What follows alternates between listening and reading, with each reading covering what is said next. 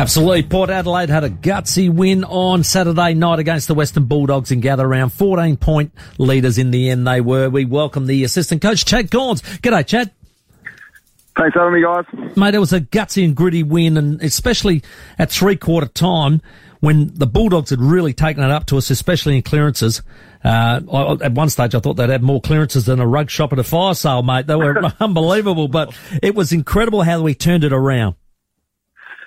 Yeah, well, that's probably their main strength is their clearance work and the people they have in that midfield. It's just an outstanding midfield.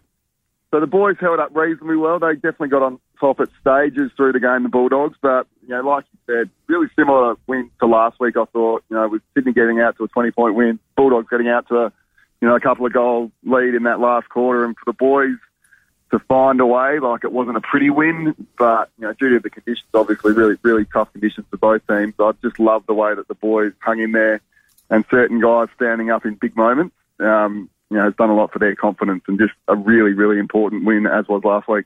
A couple in your area, mate. Firstly, DBJ moved forward. That seems to have worked really well. And Todd Marshall, not your game sometimes, but it can be your moment.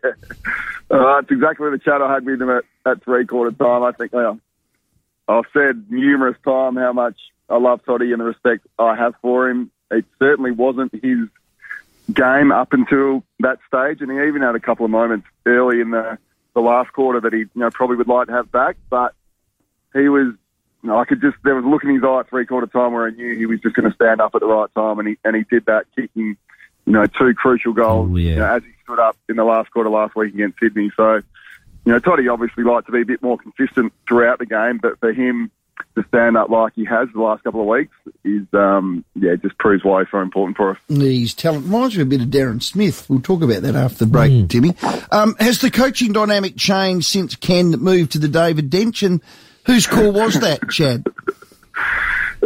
Which call's that? Well, to get him down on the bench. I think since he's been down there, it's just added a totally different dynamic to the group.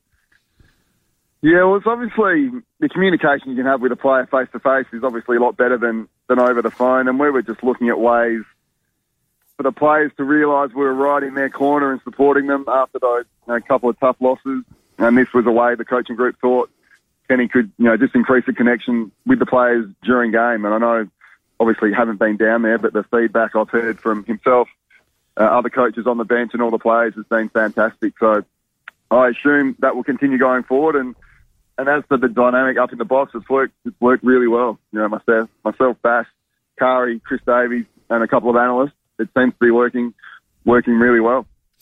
Hey, mate, Willem Drew, we get a lot of texts. Zach Butters, outstanding game. Rosie, Horn Francis. But Willem Drew comes in on the Foodland text. So underrated. Port Adelaide people love him. Oh, he's the kind of player, person, teammate that you can't not love. He does everything right. He's the ultimate team player. When you give him a job, he'll do everything in his power, to see that job through and get the result that the team needs. And he's so selfless. He just does whatever the team needs. So that's why all the boys love him so much. The supporters love him. And for a guy that's a bit unheralded, I hope everyone knows just how much we respect and value the way he goes about his footy. Excellent, mate. Hey, we've scrapped our way to 3-2 after 5 games. Let's make it 4-2 on the weekend. All the best. Thanks, guys. See ya. Chad Corns, our guest.